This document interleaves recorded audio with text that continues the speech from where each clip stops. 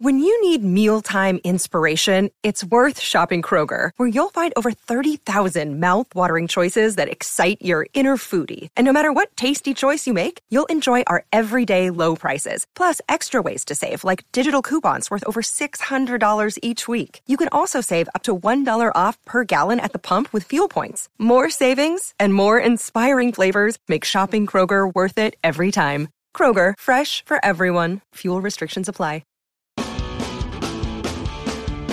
Give me one shot here on a blue chip stock. Believe me, Kevin, the only problem you're gonna have is that you didn't buy more. Nobody knows if the stock is gonna go up, down, sideways, or in circles. What's going on, NBA draft fans? Your boys are back. The Wolves of Ball Street, here with possibly the most anticipated episode of the 2021 NBA draft season. My name is Corey Tulaba. I am here, as always, with my co-host, Albert Gim. Together, we make up the Draft Act podcast. Albert, how we doing today, bud? Dude, are you kidding me? Like, my mom, I used to always hear this growing up. It's not how you start, it's how you finish. And the genius of Corey Tulaba to keep Cade till the very end, right before the draft. This is why you are Professor Tulaba, because we are about to finish so damn strong because we've got the best player in this draft. And Corey, I'm ready because I think it's freaking hilarious how suddenly people want to be like, the gap between Cade Cunningham and everyone else, isn't it? Get the hell out of here. Corey, you and I today, our mission is to shut all those people up. Our mission today is to shed light on the different areas of Cade Cunningham that people have decided to neglect for some reason and want to like nitpick at his game and bring him down as if he's like a 1A and not a bona fide number one. Corey, that is why we are here. Cade Cunningham is a freaking awesome player and will be the clear number one player. So we're here to finish strong, Corey. LFG, let's fucking go. All right, Cade Cunningham. Wing out of Oklahoma State, 19 years old on draft day, 6'8", 220 pounds, with a reported 7-foot wingspan. Oh, yeah. Crafted in a lab. 20.1 points per game, 6.1 rebounds, 3.5 assists to 4 turnovers. That's one of the points of contention with this kid. 1.6 steals, 0.8 blocks, shot 44% from the field, 40% from three, 85% shooting splits, 57% true shooting percentage. He was the Sporting News Freshman of the Year, the U.S. Basketball Writers Association Freshman of the Year, the National Association of Basketball Coaches Freshman of the Year. He was 2020 Mr. Basketball USA, 2020 Naismith Player of the Year, Big 12 Player of the Year, a McDonald's All-American. He was the alpha dog on the gold medal USA under-19 team. Cade Cunningham is a fucking G. Yes. Preseason rankings. Bleacher Report had him at 1. Easy. ESPN had him at 1. Oh, yeah. SB Nation had him at 1. He was the consensus number 1 prospect in the draft. Currently, Bleacher Report has him at 1. ESPN has him at 1. SB Nation has him at 1. The Draft Act has him at 1. Albert, any guesses where the Ringer has him? I actually haven't looked. Is it 1? It's 1. That means that he has a average stock price of 1. Oh, yeah. Preseason, postseason, our guy Cade never wavered. Everyone's got him at 1, all of the major outlets. So, Albert, is Cade Cunningham stock price too high, too low, or is it just right? Corey, you and I have so much respect for Chad Ford. We do. Chad Ford, the Absolutely. OG of the big Pioneer. Boards, of the mock drafts. We love it all. Chad, if you're listening to this, I do want to want to start off by saying I really do respect you, sir. I'm going to call you sir because, you are my elder. You are an OG here. But I'm really upset with you, Mr. Ford.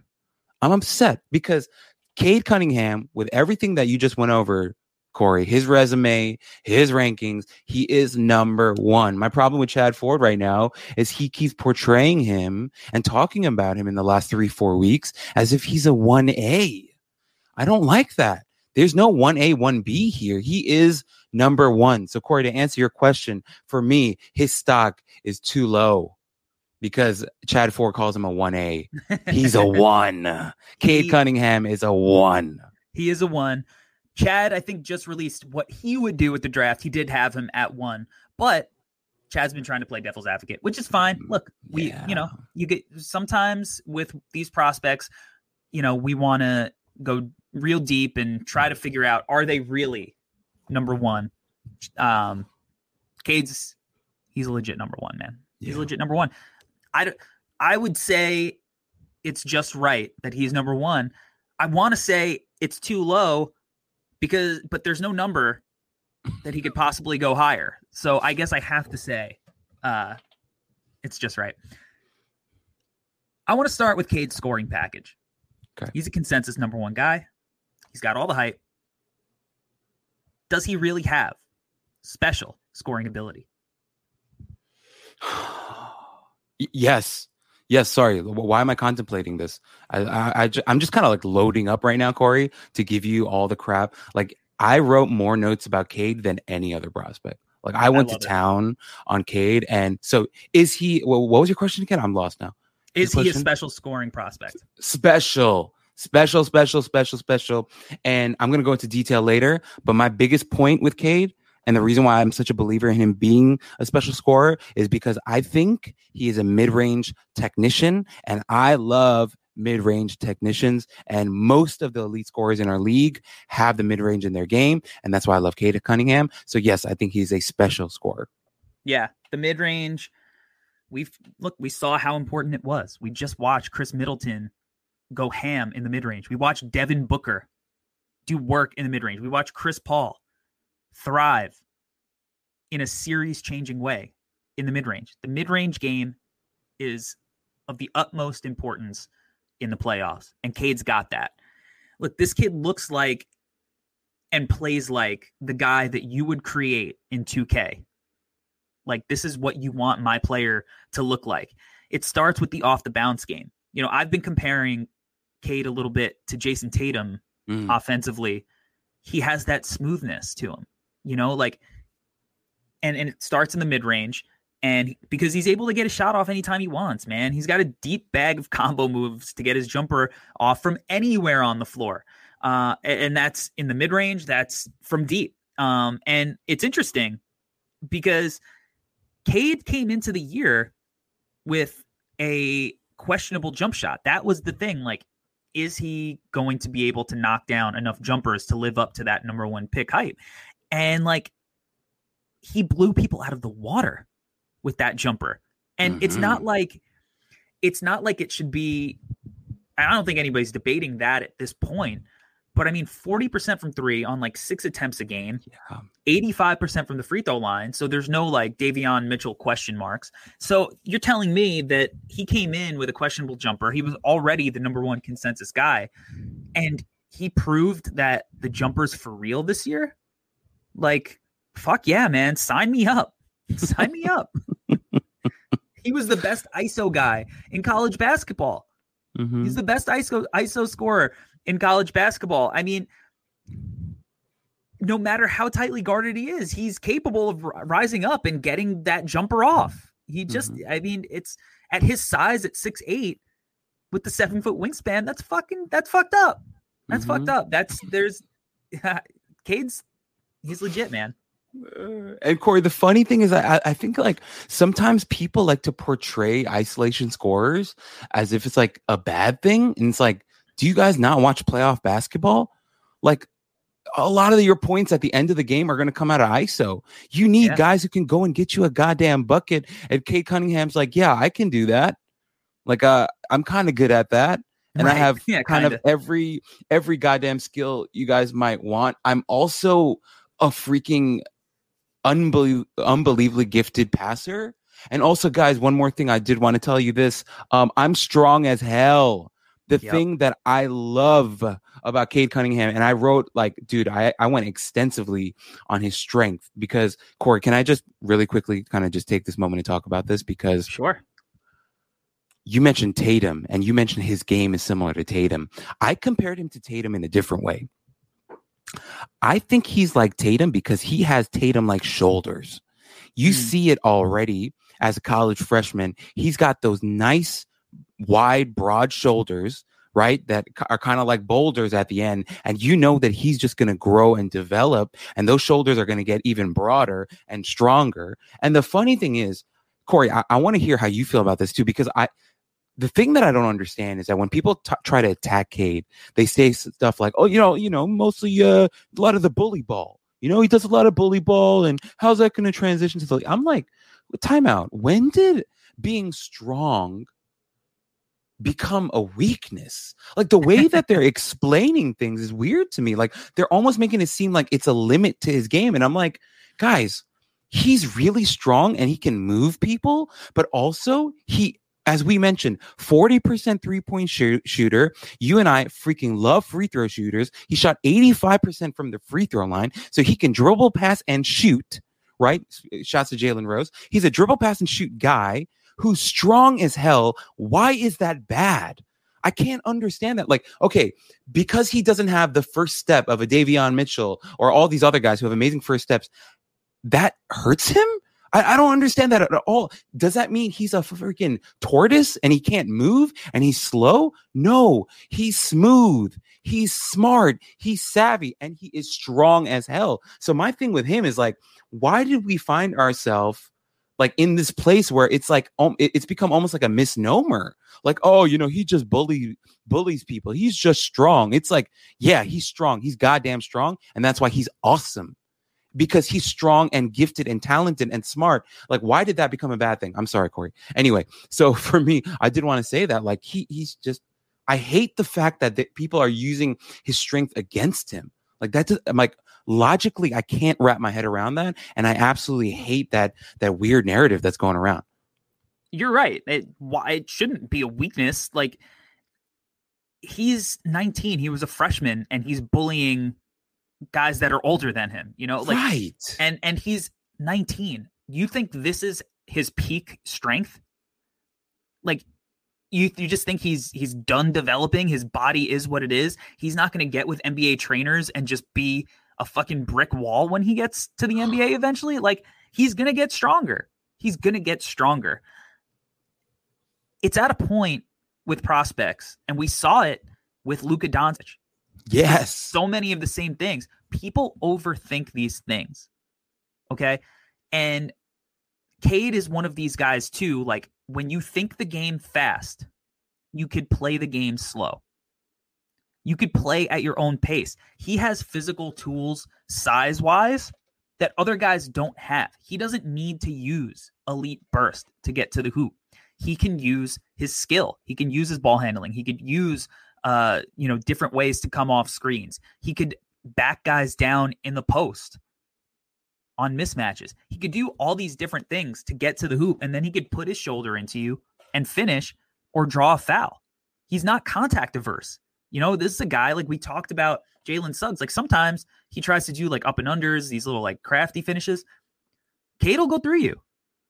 He'll put his shoulder down and go right into your chest, and that's going to be unbelievably valuable. And like, let's forget Luka because, the Luka stuff, Luka's turned himself into this like potentially all-time guy, depending on how much team success he ends up having, he's going to be one of the best, basketball players of all time if he wins a couple of championships. So that's lofty expectations to set onto anybody. But people said a lot of the same things about him. They said he plays too slow.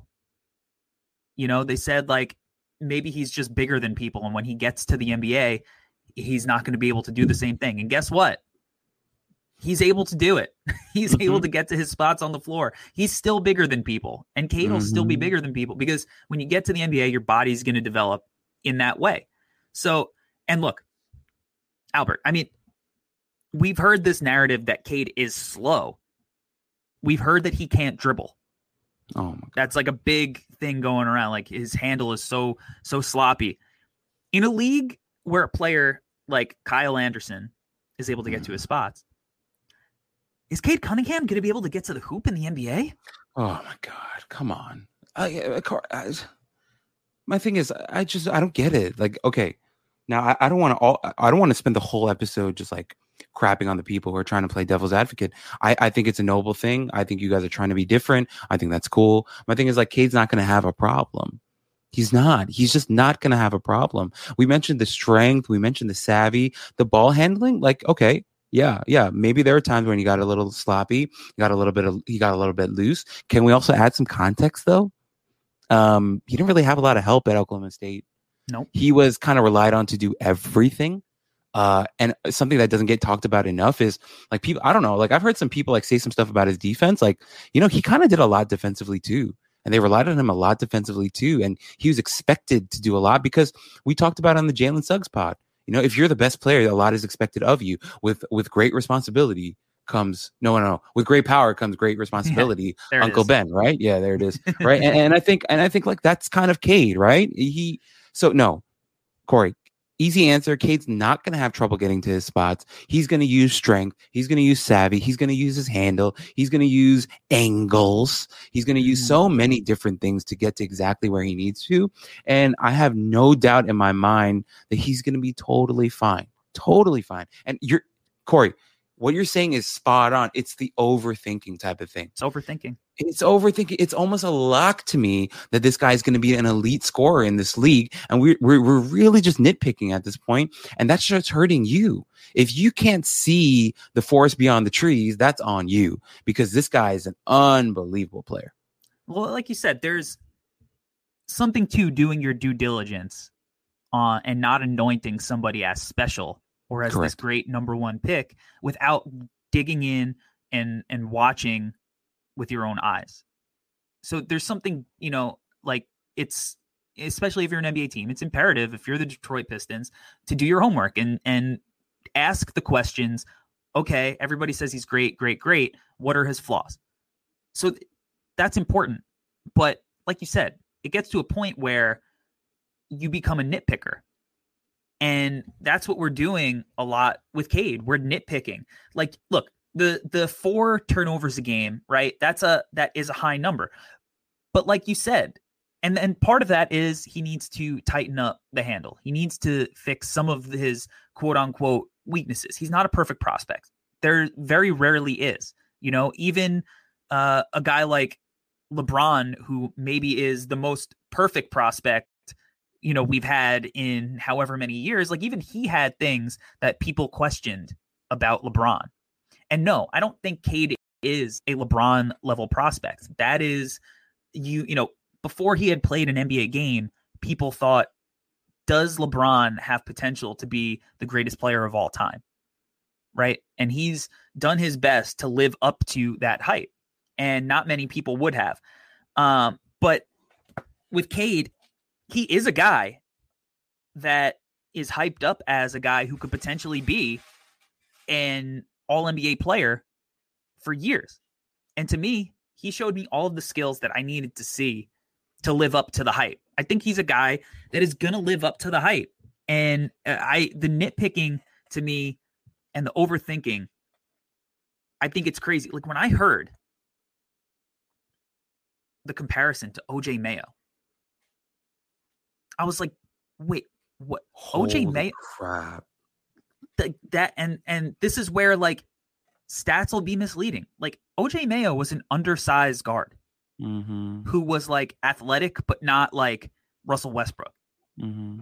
Cade Cunningham has all of the requisite size that you're expecting from a guy of his skill level. And not only that, like he's a guy that to me has an NBA game playing in college basketball. It has nothing to do with like him having a size advantage over college players. His game screams NBA to me.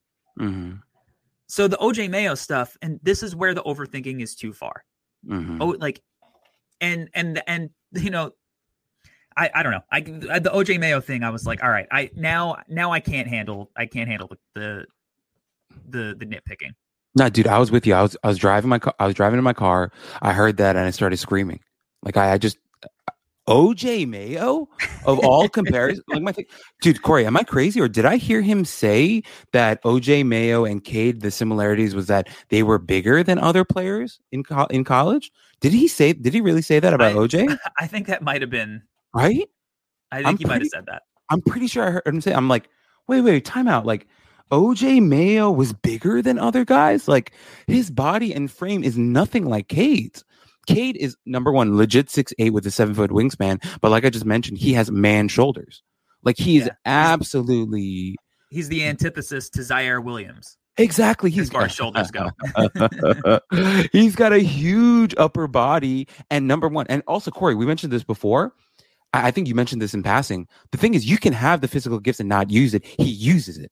Cade freaking uses it. So once again, I don't want to mention the guy's name who said all this about Cade, but the OJ stuff is absolutely ridiculous. Like I can't freaking see that at all. And I think, Jesus. Okay. Yeah, but we'll keep going. I don't want to dwell too much on that. And like you said, Corey, it is honorable. Like I don't want to just like shit on people who are doing this. Like I get it. Like you guys really do want to add. If you believe it and you're saying it with your chest, then like, right. Yeah. Okay. But if you're doing if you're doing it to be different, it's a problem because it's disingenuous. If this is what you saw and what you believe, that's what makes NBA draft scouting fun. It's what makes it fun. We all see different things on tape sometimes, and we're on different islands, and we're willing to go to bat for different people. And hey, maybe you end up looking like an absolute genius, and you end up, working in an NBA front office because you called it right. Yeah. But I sure as shit ain't putting my name on that. Yeah. Because I think that this kid is just a slap you right in the face, obvious superstar franchise changing player. But let's talk about, some of the skills and the things that we haven't hit yet. Okay. So Cade averaged 3.5 assists a game. Not like crazy assist numbers for a guy who was heralded as a big time playmaker. He averaged 4 turnovers a game, so negative assist to turnover ratio. This is one of the big points of contention for, all the people that are anti-Cade right now. For a guy who is like this jumbo playmaker and that's his selling point, what led to like this weird statistical scenario? I think it's an anomaly, dude. I think it's an anomaly. Corey, on the next level,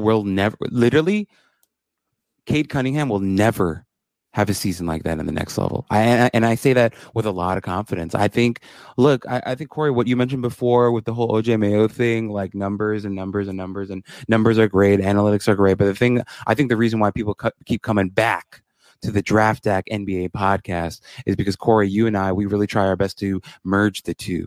I think we try to do numbers, but we also try to do eye test. And the thing with Cade Cunningham and his negative assist to turnover ratio, a lot of that in my mind is eye test. I think you need to watch these games, guys. I think you need to really give Cade a full watch in the games that he was playing. He is a guy who was on a team where he did not have a lot of help. And I don't want to say, like, I hate saying that sometimes because, like, then it really does disparage his teammates. But, like, at the same time, you kind of can't not mention it. His team was not good. He did not play on a good team. And there were a lot of times where some people can fault him for, but he did try really hard to make things happen. And sometimes those led to mistakes. Sometimes those things led to turnovers. His willingness to go and try things led to turnovers at times. And I think, you can look at that in two different ways. You could say, like, oh, he's too eager. Oh, he's trying too hard. He's got to play within himself. And it's like, we're talking about a number one option here. Sometimes sometimes you also have to try to play outside of yourself. If you're the lead guy, sometimes you got to go outside of the box and try something different and be bold and courageous to do something that's a little bit wild. And that's how you get genius. You get genius from the people who do things outside of the box. You get genius from the people who try to think differently from other people. And I think that's why, for me, Corey, I'm going to go against the grain here and say his negative turnover to assist ratio, that tells me he's a genius. That tells me that he is unafraid. That tells me that he is a number one option that you should be betting your last dollar on, because he's a guy who's going to try stuff. He's a guy who's going to be unafraid. And so, Corey, that's my spiel on that. Like I look at that and I laugh and I say, if you're taking that as a negative, then I think you're looking at this wrong, all wrong. I see that as a positive. I see that as him being a guy who tried to make stuff happen. And I want a guy like that on my team as a number 1 pick. As do I. As does every single franchise that exists in the NBA, and even the ones that no longer exist. I think they would also appreciate a player like Cade Cunningham. Because like you said, it's context. It's watching the film. Like, he did not play with good players. And like the fact that like he did certain things, like almost single-handedly beat Baylor. I mean, Oklahoma State beat Baylor, the national champions. Oh, yeah. But like, basically, he was being pressured anytime he touched the ball. Anytime there was a ball screen, he was pretty much blitzed, and they sent 2 to the ball. So, like, for me, at the college level, and look, most good playmakers are going to have lower assist numbers in college than they will in the NBA. 1, assists are a little bit more, are pretty generous in the NBA. And 2, you just have better players, so you're going to have better assist numbers. But like, he's making reads to guys who are missing shots, just like any other, good playmaker in college. But the other thing, like, he literally was, I hadn't seen anybody else in college who teams tried to take the ball out of his hands more than Cade. He literally teams would fire ball screens on him and he'd have to get rid of it. And in the NBA, you can't do that. Because the NBA, there's too much space and the players are too good. And if you're going to send 2 at Cade consistently game after game, and you have somebody who can make a play out of the short roll and get downhill and play Draymond and just be 4-on-3, and there's so much of that action in the NBA these days, it's impossible to play like that before you have to alter your defensive strategy. He's going to be, he's, again, that size that is apparently not good. Like, that size allows him to see over these double teams and get rid of the ball. And yeah, sometimes when you're getting heavily blitzed, when you're getting heavily doubled, you are going to turn the ball over. You are going to make a bad pass. That's the whole point of it. But there are other times when, in doing that, when you don't turn it over and you can get rid of it quickly, like Cade can, and see over that defense and make these simple plays just to get the ball out. At the NBA level, teams are going to make you pay. So, I mean, I don't want to be playing 4-on-3 consistently against, the Detroit Pistons as they continue to build out their team. So I don't think that's going to work. Yeah, he's going to have to tighten his handle a little bit, but he's not a finished product. He's not. And again, he's not going to be as consistently pressured as he was able to be pressured in college. And it's funny, going back to the Baylor game, and, I did a whole video on Davion Mitchell and Cade Cunningham matched up. And the point of the video was to show how good of a defender Davion was. And a lot of people would like tag me on the internet when they were like the anti-Cade people. And they'd tag me and they'd tag like their buddy. And they'd be like, see, I told you Cade isn't that good. Look at Davion Mitchell, shut him down. And I'm like, the whole point of the video is that Cade, still got his. He just found opportune moments, especially like he was smart enough to get into quick offense when like on cross matches and transition and any opportunity he can get where he wasn't guarded by Davion. And 2, he was hitting tough shots over Davion Mitchell. And the point was that like Davion Mitchell, even at 6'1", was able to make a guy like Cade Cunningham work. So it wasn't even to disparage Cade. If you watch that video, you can get both that Cade is still going to be one of these guys who can get his points even when he's made to work hard. And 2, that Davion Mitchell is going to be a multiple position defender who is going to make the most elite scorers work their tail off just to get their numbers instead of making it easy. It was a positive for both guys. And some people took that as me disparaging Cade and his offensive capabilities. And it wasn't that at all. I fully believe that Cade is going to be able to get his against anybody in the NBA, especially as he gets into his prime. Right. Dude, God. I think you know what it is, Corey. People see and hear what they want to hear. So it's fine. I can understand why people took your video and totally misunderstood things. I think it's hilarious. But, right now we're kind of getting into the hard data type of stuff. But I think there's some soft data type of stuff with Cade too, like that game that you mentioned against Baylor. The thing about Cade that I want to say, and maybe this is like the tagline for him, I think Cade Cunningham, he doesn't just close games, he ends them. He's a game ender. He absolutely knows how to rise to the occasion and just shut the door, slam the door, and say this game is over. And that's a special gift and a special ability, because people can take that and misunderstand it and be like, oh, so you're saying he's just going to hit clutch shots? No, what I'm saying is he's going to end games. And what I mean by that is he's going to make game-ending plays on both ends of the floor, either as a scorer, a passer, defender, rebounder, free throw maker, whatever that is. He's going to end games. And if you're talking about trying to build out a team to eventually become a title contender, like the Detroit Pistons at number 1, imagine 2 years ago, Corey, and the lack of young talent. I think Mike Schmitz was talking about this, right? He's like, this was a team that had no young talent, and look at where they'll be now. I resonated with that so hard. I was like, wow, like to go from having just like not much, maybe like Sekou Doumbouya alone, and to now have Killian Hayes, Isaiah Stewart, Sadiq Bey, and Cade Cunningham. What a come up, right? But my thing with Cade is like, I love everything that you said. And offensively too, Corey, maybe this is a good time we start getting into like his offense, like his scoring, whatever. I wanted to talk about his shooting. I wanted to hear, I'm really curious to hear your thoughts on his shooting, because the numbers are amazing. Right. As you mentioned, I also love the fact he got to the line pretty much 6 times a game in college. I love that. And I think he's just going to use that to his advantage in the next on the next level, because he got to the line 6 times a game and he shot 85% from the free throw line. Beautiful. Yeah. That's beautiful. That's a great number. And the thing that I loved about him, something that I had in my notes, I really like the fact that, because Mike Schmitz and others, a lot of people actually have talked about his versatility, right? He's a guy who's going to be able to play on ball and off ball. Yeah. Something that I noticed while watching him play off ball that I loved, and I wrote here, love how he gets to his spots for catch and shoot jumpers. I love that.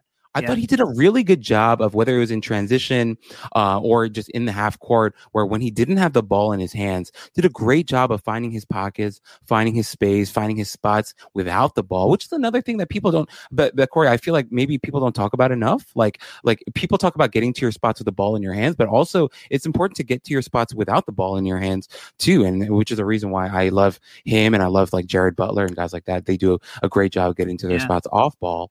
I thought he did a great job of that. And then in terms of like his mid-range shooting, dude, I mean, everyone talks about the step backs and the side steps and stuff, but the thing that I wanted to mention with the step back and the side step with him, it's not just that he was using those things to get separation, but I thought he was using those skills to also find his balance and to square himself up, which I thought he did a really great job of using the side step or the step back to get square, to get balance, and the reason why he was such a good shooter. And so, Corey, I wanted to ask you, those are some preliminary things that I noticed with his shooting. Wanted to hear your thoughts on what you saw.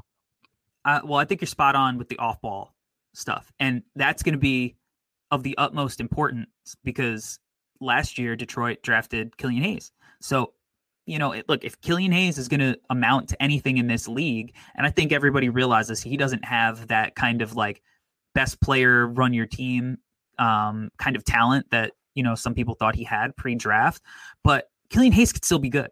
And, you're going to want Killian Hayes, who's also a very good playmaker, and he showed those flashes this year, to have the ball in his hands, because we've seen Killian's shot is a work in progress, to say the least. So you're going to want Killian to play off the ball a little bit, and you're going to want, or on the ball a little bit, and you're going to want Cade to play off the ball a little bit. So the fact that Cade was so good as a shooter is monumental for Detroit, because that allows Killian to play his game a little bit too.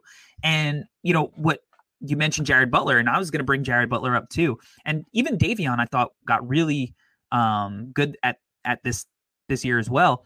Like, it's give the ball up and relocate. Like, don't give the ball up and stand around. It's the getting open and creating those off-ball opportunities that you mentioned. It's making the quick read and then moving to the open spot. And I think Cade's really good at that. And those catch and shoot jumpers are are going to be huge for him because, like we said, he's going to be the focal point of the offense. So anytime that you can get, kind of those easy looks off ball, it's going to be important for him. And so I'm a big believer. And then as far as like the on the ball shot creation stuff, what I love about him is, like you said, like even when he's taking difficult shots, he does manage to kind of square up and get good looks off.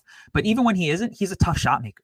Yeah. And tough shot making is like the most valuable skill. It's what everybody loves in Jalen Green, right? It's what all of the elite scorers have. It's what we saw Jason Tatum do at Duke that, was the thing that everybody liked about him. Because obviously we slept on Jason. I mean, I was always a Jason Tatum over Josh Jackson guy. Mm-hmm. But I thought Fultz was the legit number one guy. And I just think, that was a weird situation. But, the thing with Tatum is everybody was like, yeah, he's not really at that athletic, because when you looked at the other small forwards in the draft, it was Josh Jackson. And then like Jonathan Isaac was even a guy like up in that range that there was conversation with. So like, and Tatum's athleticism didn't look as flashy as either of those guys. And I think Cade is the same way. Like, I think Cade's athleticism is getting underrated, right. Because he is capable of putting you on a poster. And the other thing is like his change of speed to get to his spots is something I love about him. And like I said, like he sees the game so he can play slow, but it's not slow. It's just patient. It's playing with pace. And then he's able to kind of go from slow to quick. And it may not be, like we said, that blazing first step, but it's the change of pace at his size that it's really devastating. And it's one of the ways that he can kind of get to his spot. And then he has the ability to stop on a dime and just pull up. So it's super valuable. And he's got, the little hezzy that he freezes you with, and all he needs to do is freeze you for, a tenth of a second. And it's too much space. So, his shooting, I think it's going to be lethal. I mean, I look at him and as a scoring prospect, like I think he's a better scoring prospect than Tatum was at Duke. And that was Tatum's bag. And Tatum now is looked at as one of the young players in the league that you would start your franchise with. Right. The difference is I think Cade has coming in the playmaking chops that people are still waiting for Tatum to develop. So if you were telling me though, right, let's forget about the playmaking. Let's forget that Cade has, a super high IQ. Let's forget that he can make the weak side hits already. Let's forget the live dribble passing. And let's just say that he was this scorer shooter type. Let's say he's Jason Tatum. Okay. Would Jason Tatum not be in conversation for the number one pick in this draft if we knew if that was what you were getting? He would still be in the conversation. 100%. 100%. Right? Like, so, to me, like, that's also one of the things, like, even without the passing, if he was just a potential, like, league leading scorer in this draft, right, who has the versatility to guard multiple spots, to me, he's still the number one pick, even if you took away the playmaking. So, and that's and again, he has it. So, well, then Corey, maybe this is a good transition to talk about that playmaking because, dude, I mean, once again, like the assist to turnover ratio stuff, like I get it. I know why people are throwing that in there, but really quickly, like as a passer, and dude, I know, like I'm ready to hear what you have to say. The touch and the vision, I mean, a lot of it was silly, dude. Like we're talking about an NBA where teams just love spread pick and roll, and he's going to be so good at that. Like some of his passes, dude, like, okay, Corey, one thing that I noticed for sure that I thought was really interesting, you know how like a lot of people do that thing where you have a live dribble and then you're going to throw a no look pass, but you wait so long that people know that the no look pass is coming and then it gets intercepted. Yeah. Cade never has that problem. Like when he throws a no-look pass, he's not waiting 10 years to throw it. He knows exactly where it's going. The timing is perfect almost every single time. And dude, Corey, the weak side stuff, holy crap. Like just, you have to throw it over people. You have to time it right. You have to anticipate the length of the weak side defender. You have to anticipate so many different things and to then deliver a perfect ball. Like Cade does that so freaking well that it's terrifying, dude. It's really, really terrifying. And then just in the pick and roll, like the passes that he was throwing to the bigs, and they weren't finishing some stuff and stuff like that, so he just didn't get credit for. But a lot of the stuff, it was just like, where did those passes come from? It was kind of like like he was finding angles that other people weren't. And so for me, when it comes to Cade, and just to your last point about the whole Tatum thing, like he literally might be Jason Tatum with like elite passing, and that's a terrifying prospect. Which just goes back. It just goes back to the whole umbrella point of this pod. Like, what are people thinking? Like, sorry, I don't want to. Let's not be a hater here. I won't be a hater, but that's why he's so special. And so, Corey, just wanted to hear your thoughts on his passing because, goddamn, I thought he was really, really special. Yeah, I mean, I feel like some people think that just looking at the stats and the fact that he didn't have this monster playmaking season. And again, like I don't think he's going to be LaMelo Ball as a playmaker necessarily. I think he's more score first in that regard. He just has the playmaking mixed in. But I feel like people think he's Trey Mann as a playmaker. I feel like, but he has the natural playmaking gene, and he's always had it. And I think that, like, even going back to high school at Montverde, like he played with Scotty Barnes and Day'Ron Sharp and Moses Moody, and like he knows how to set the table for his teammates. And you talked about the kind of reads that he was able to make, and like I'm already envisioning him in Detroit, like coming off a pick and roll with Isaiah Stewart, who sets a mean screen. I'm not trying to take a beef stew screen, and he's coming off. Isaiah Stewart is rolling hard to the rim. The weak side tag has to come down and help on Isaiah Stewart, and Cade firing off a weak side hit to Sadiq Bey in the corner for an open three. Like I already picture it. It's going to be fucking beautiful. So he's got all of that. I mean, it's like, again, I'm not overthinking the playmaking. If you just watch and you see the flashes, you see the stuff that's going to translate. Yeah. Is he going to come in and be a perfect playmaker? No, there's going to be an adjustment. Even for great rookies, there's the adjustment to be made as a playmaker, and he'll make some shoddy decisions, and he'll make some plays that NBA defenders are going to be able to recover to.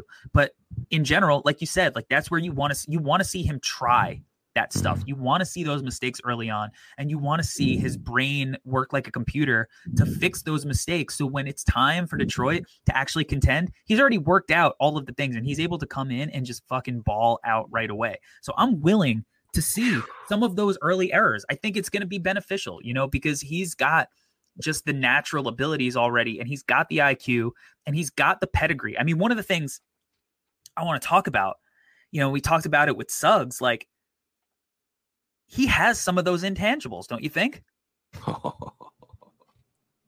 He does, Corey. I mentioned it before. Like one of the intangible pieces that I mentioned is that he doesn't close games; he ends them, right? Yeah. Because you could say that, like, hey, this guy is you could play him. He can close games, and that means he can play at the end of the game. Doesn't mean he's always going to win them.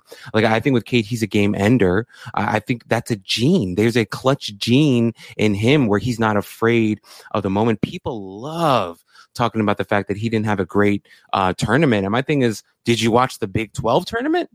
You want to talk about tournaments? The tournament that he had in the Big 12 against, as you mentioned, the national champion Baylor. What are they? Golden Bears or just Bears? Right, just the Bears.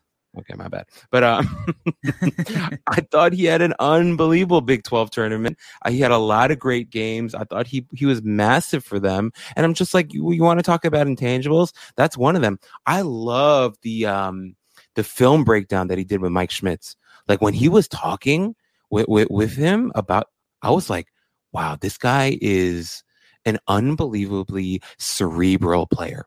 He's really smart. He's really sharp. His mind is thinking on multiple levels, which also speaks to the playmaking that we talked about, Corey, and the IQ.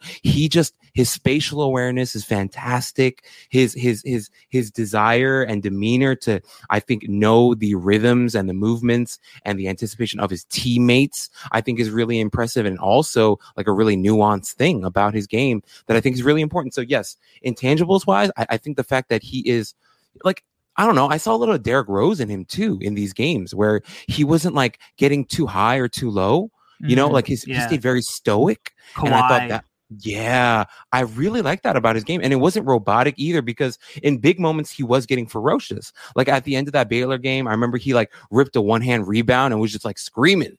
And he was like, let's go. And he was ready. And he went to go shoot his free throws. I think he missed one. But regardless, like, you know, there is a clear intangible. The intangibles are there with Cade, is what I want to say. And I think that just adds to the excitement about him as a prospect. Yeah, he exudes confidence. He knows that he was born to be a superstar NBA player, and he carries himself that way. And it's not arrogance, it's confidence. You know, and that's what all of the all-time greats have. They have that gene in them that says, like, I am an alpha. I am the guy. And for a number one guy like Cade, it's important. And he has, you know, I think he's going to hear all of the people questioning him. And because it's hard for a guy like Cade, who's been anointed for so long, it's hard for these guys. What kind of chip are they going to have on their shoulder, right? I think Cade is taking all of this stuff that he's hearing about his play this year, and he's got that fuck you in him, and he's just building that chip. And he's like, yeah, you think so? You're questioning this? Well, watch me. Watch what I'm going to do. Oh, you think the big man from USC is a better prospect than me? Fuck off. Watch this. That's what I think he's got to him. And it's one of the things that I think a lot of people believe that Evan Mobley's missing. Evan Mobley doesn't play like he has a chip on his shoulder. Cade plays with that fuck you, I'm the man attitude in the best way possible. And like you said, he's a game ender. He had multiple games where he hit a game-winning shot or a huge clutch shot. Like he's already got that. He's going to have it in the NBA. He can get it off at any time. And, you know, going back to the Schmitz interview, little, what's the phrase, inside baseball, and on how, you know, we make it. Like, I think we did 2 parts for Cade. Most of the time we go, I cut it down to about 25 minutes for a prospect, but he films for an hour. So there's like a lot of stuff that didn't make the cutting room floor even in those. And we made Cade's episode like 40 minutes because it was just too good to not make that long. He just had too much to say. There was too much to show off. It was too important for a guy like Cade. So we went for 40. We did the same thing with Davion Mitchell because there's an intangible. There's something about Davion too. But yeah, he's just got it, man. He just screams superstar, like everything about him, from his play to his mentality. And the mentality might be, you know, the most important part for a guy like him. Corey, really quickly, I know we touched on it, but I don't think we went super in depth. And I wanted to hear your thing on this.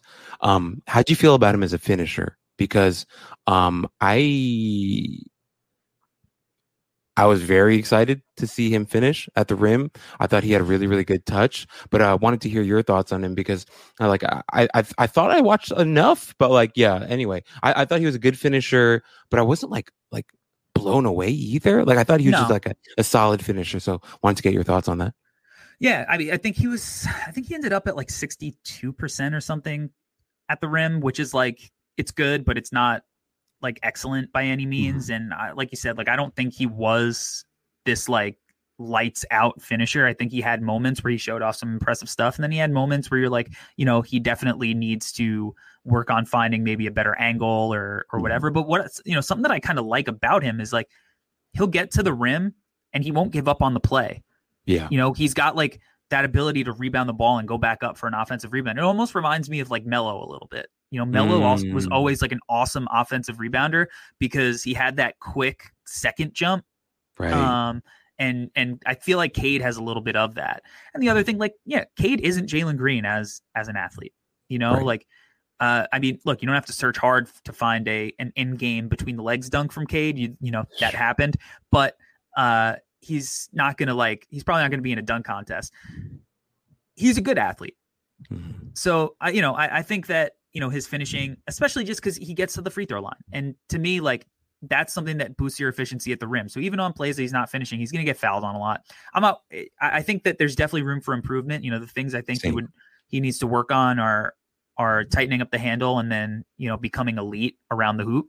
But I think he's going to be, you know, more than adequate from the jump around the hoop. It's just something he'll continue to get better at as he gets even stronger than he already is now.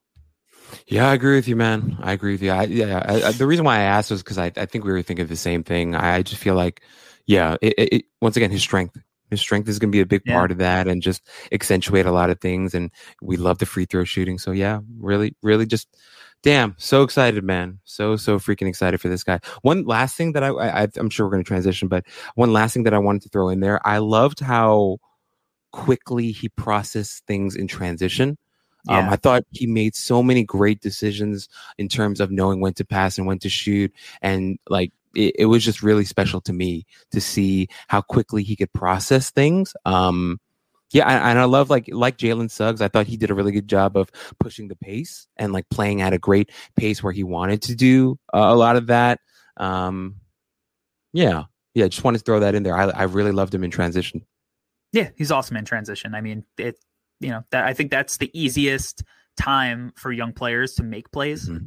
So, and again, I think he's going to be an excellent half court creator. I have no doubts of that, but transition, like that's a thing that you just see, like these guys, there's more room. He's able to make like tremendous, like passes through tight windows on the bounce. Like he's awesome in transition. I think as a scorer, because he's going to be versatile in transition because he makes the plays as a passer, but then he's also going to be a guy that you can run the floor on the wing and he could finish at the rim. And then he can also serve as a trailer and space up and space, the floor as a shooter, and he could spot up.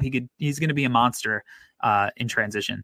Let's transition to the defense though. Cause we touched on it a little bit, but, what stood out to you about Cade on the defensive end?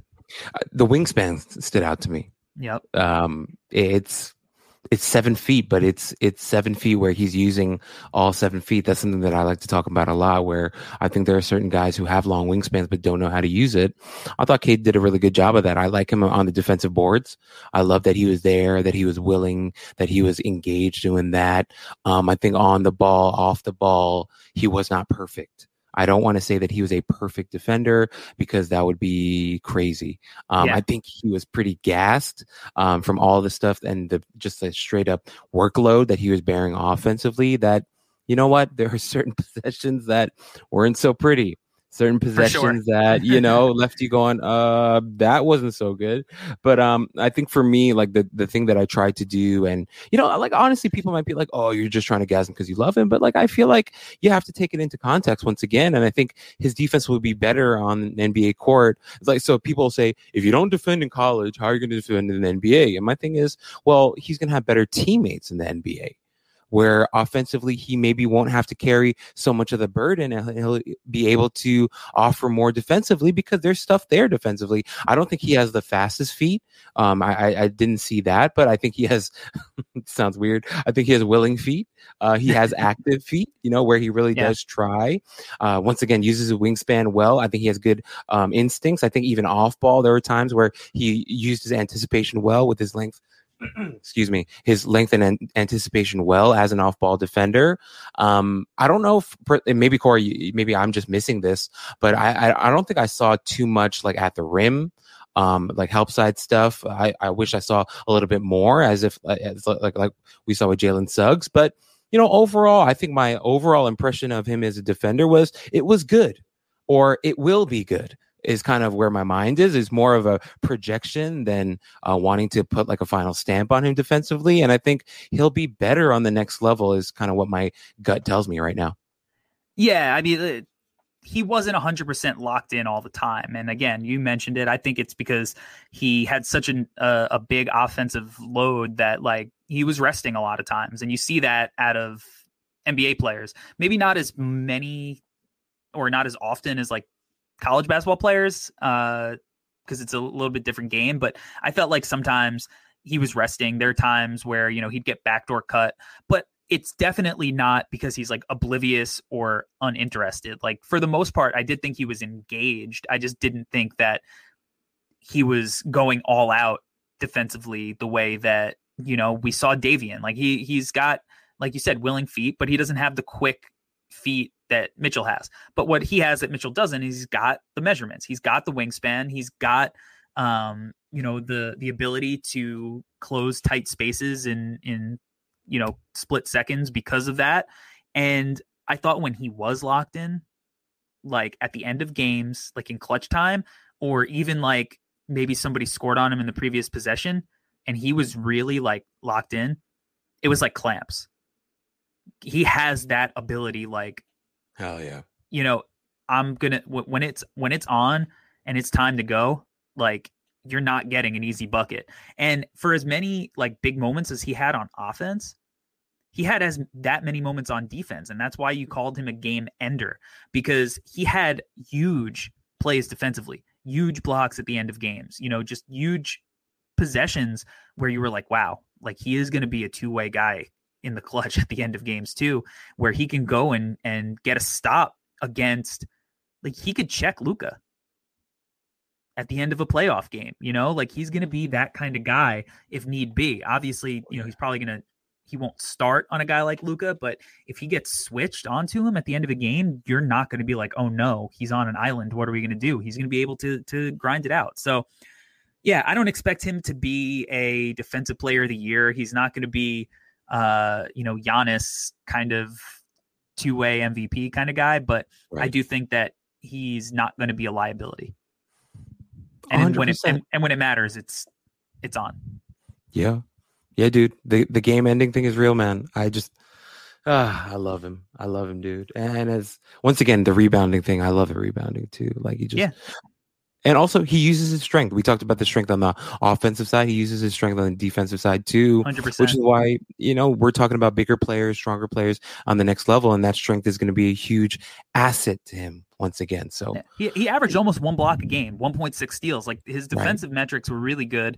He's going to be a versatile defender. I think that you could switch him on to literally any position. I think he can guard 1 through 5. Again, I'm not saying he's going to be a guy you want playing center. Right. But like NBA teams play a switching scheme. And I think that like his instincts around the rim, the way he rebounds, like, and just his strength and ability to wall up, especially as his body matures. Like, I think he's going to be one of those guys that like, all right, you can't go small because if we switch, like I'm there and I can play this way. Yes. Yeah. I agree, dude. All right. If you're buying stock in Cade, who may you have bought stock in previously? See, the thing that I was annoyed with is like I thought of this pretty early in the game, and then everyone else said it on TV, and so now I just sound like I'm copying them, but whatever. I initially thought of Grant Hill, and the reason why I thought of Grant Hill, and it makes sense, Corey, because I mostly do the 90s guys anyway, so it's pretty on brand for me. So I thought of Grant Hill because of this, because if you think back to Grant Hill pre-ankle massacre, Grant Hill was a dog, man. Grant Hill, awesome. Dude, Grant Hill was not just like some like flimsy wing. Like people just remember the injured version of Grant Hill sometimes. Like Grant Hill was a dog, and he was nasty, and he was ferocious, and he was a guy that was unafraid and such a gifted offensive player. Like the handle, the athleticism, the scoring, like Grant Hill really had it all. And that's why I thought of that. And, like Grant Hill, I think in our day now would have been a little bit bigger too. Like just like muscularly, I think he would have been a little bit more built like Cade is right now. And so that's why I immediately thought of Grant Hill when I first started getting into Cade. Like this was like, 6-8 months ago? I don't even remember. And so, yeah, for me, I think it's Grant Hill. That's where my mind goes to even now. And the Tatum thing, I think, because the shoulders is why I think of Tatum. But yeah, for me, I saw a lot of Grant Hill, and that's kind of why I was so into him. Yeah, that one I think is the one that jumps off the screen, especially now because there's the serendipity of him becoming a Detroit Piston, just like Grant did. But yeah, I always thought, like, because he was such a good shooter, or he became such a good shooter, that the Tatum thing jumped off the screen. And I actually got a little bit of crap for that when I mentioned it in my video from some people. And now it's like one of the most common comparisons. I love, the low end, like, my guy, Mike Schmitz said like Chris Middleton's kind of like his floor. And that's like a high ass floor. Number 2 on a championship team who's a multiple time All-Star. It's a high ass floor. And I agree with him. But it's the marriage of like that kind of archetype with like the playmaking and the size, and that's why he's going to get compared to Luka. So I think if Tatum and Luka had a baby, if they banged it out, then yeah, you get Tuka, you get Cade. I think, and it's not to say that he's going to be twice as good as these guys. Like, I just think that you merge their play styles together, and it's lofty expectations, but I'm okay with it because I think Cade's a kind of talent that could live up to it. He's not a questionable number one. I think he's a number one in just about any draft that you have. I even think that, like, if you were not necessarily concerned about like marketing and whatnot, like if you put him in the Zion draft, I think there's a conversation. I don't know if he goes number one. I think Zion still goes number one because his college season was fucking unbelievable and his athleticism and his marketability. But I think there would be a conversation for it. Mm-hmm. So in just about any draft, I think he's a number one guy. And I think that if for some reason he doesn't go number one in a few days, I think we're going to look back the same way in a few years that we did at the Luka draft and just be like, how did we overthink this thing? Like, obviously this was the direction the league was heading in. Like, how did we overthink this? Mm-hmm, mm-hmm. And you mentioned the Zion draft. You're right. I think it would be a conversation. And then on top of that, if Zion did go number one, he's easily number two. Like, I don't even think it's close between him and Ja. So no. That just speaks because we speak about that draft as if it was such a strong draft, at the top with John and RJ, and you throw Cade in there, Cade would have easily been number one. And then you talk about last year, him and Anthony Edwards. I mean, come on. Yeah, I mean, there's an argument that any one of the top four guys in this draft goes number one in last year's draft. Yeah. Yeah, I definitely agree with that for sure. And just to kind of give my last thoughts on that, I think. The names that we're throwing out there, they're really special names. And I think that really speaks to how we feel about Cade and what he's going to be able to accomplish. And then once again, like Corey, I did want to throw this in there because I was thinking about this as you were talking and how so much of what you talked about today, Corey, you were saying how like he's going to have to fine tune things and this is what he'll become. And I think sometimes within the exercise, we forget what we're doing. And what we're doing is we're projecting.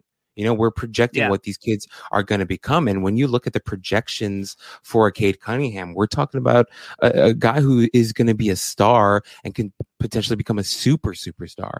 And so I think we kind of have to recalibrate sometimes and realize where they are. As you mentioned, he's 19 years old and try to figure out what they're going to be. And if we're trying to project that with the skills that he already has, he's a really scary prospect. Yeah, he's a beast.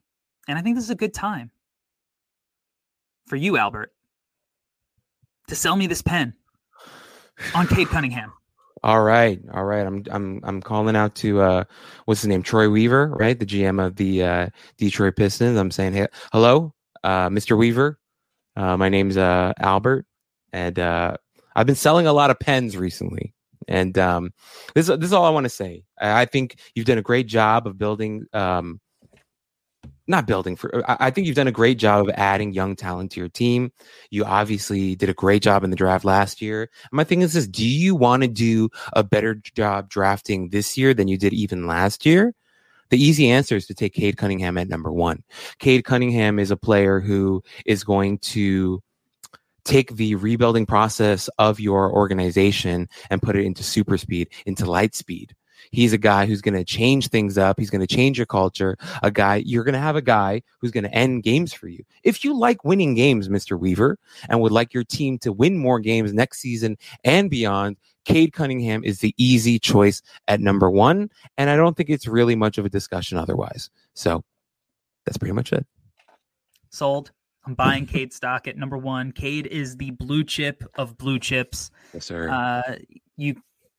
You are not going to be upset paying this premium price for a stock like Cade motherfucking Cunningham. Let's go.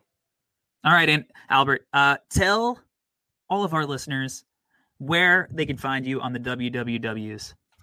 At the WWWs, you'll find me at Alberto Toe. Gim is my handle. I just said toe twice, so people are going to think it's Albert Toto, but it's just Alberto. as where you find me on Instagram and on Twitter. And my account's become sort of like a Professor Tulliva fan account. I'm mostly retweeting Corey stuff and just a big fan of his content. But yeah, guys, check us out, check me out, and yeah, that's pretty much it. Yeah, we're gonna convince Albert to do some solo content eventually. We'll get that. We'll get him going on that. You can find me at the Hardwood Mag on Twitter and Instagram. You can find all of your NBA draft content yearly on the Hardwood Herald YouTube page. I'm getting somewhat close to 4,000 subscribers. So maybe before the draft or a little bit after, maybe I could hit that. And let's see. Yeah. I'm thinking my goal. I'm going to set a lofty expectation. My goal for the YouTube channel is by the 2022 draft to hit 10,000 subscribers. So easy. if you're a listener and you haven't subscribed to the YouTube channel, hit that button. Hit that subscribe button. You know, you're going to enjoy it. It's going to be fun. You can find clips from the Draft Deck NBA draft podcast in video form. You can find long form scouting breakdowns, a lot of miscellaneous stuff. It's going to be a fun time. You should do that. And if you haven't subscribed to this podcast yet, if you're a new listener who's, prepping for the draft and you're banging out all 30-something episodes of the Draft Act this week because you're a monster, make sure you hit that subscribe button, because even after draft week, folks, we're not having an off season. We're bringing you some content, getting you ready early for 2022, as well as some other stuff.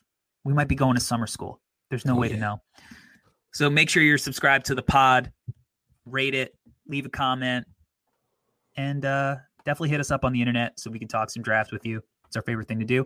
And even though this is our last draft prospect of the season, we're still coming back with a few more episodes of the podcast this week. So make sure you're tuned in. And if you're at the NBA draft, as we will be, and you see us, come say what up. We're going to be there live at the Barclays Center on Thursday night. It's going to be dope. And until that time, y'all, we out. Peace. Peace.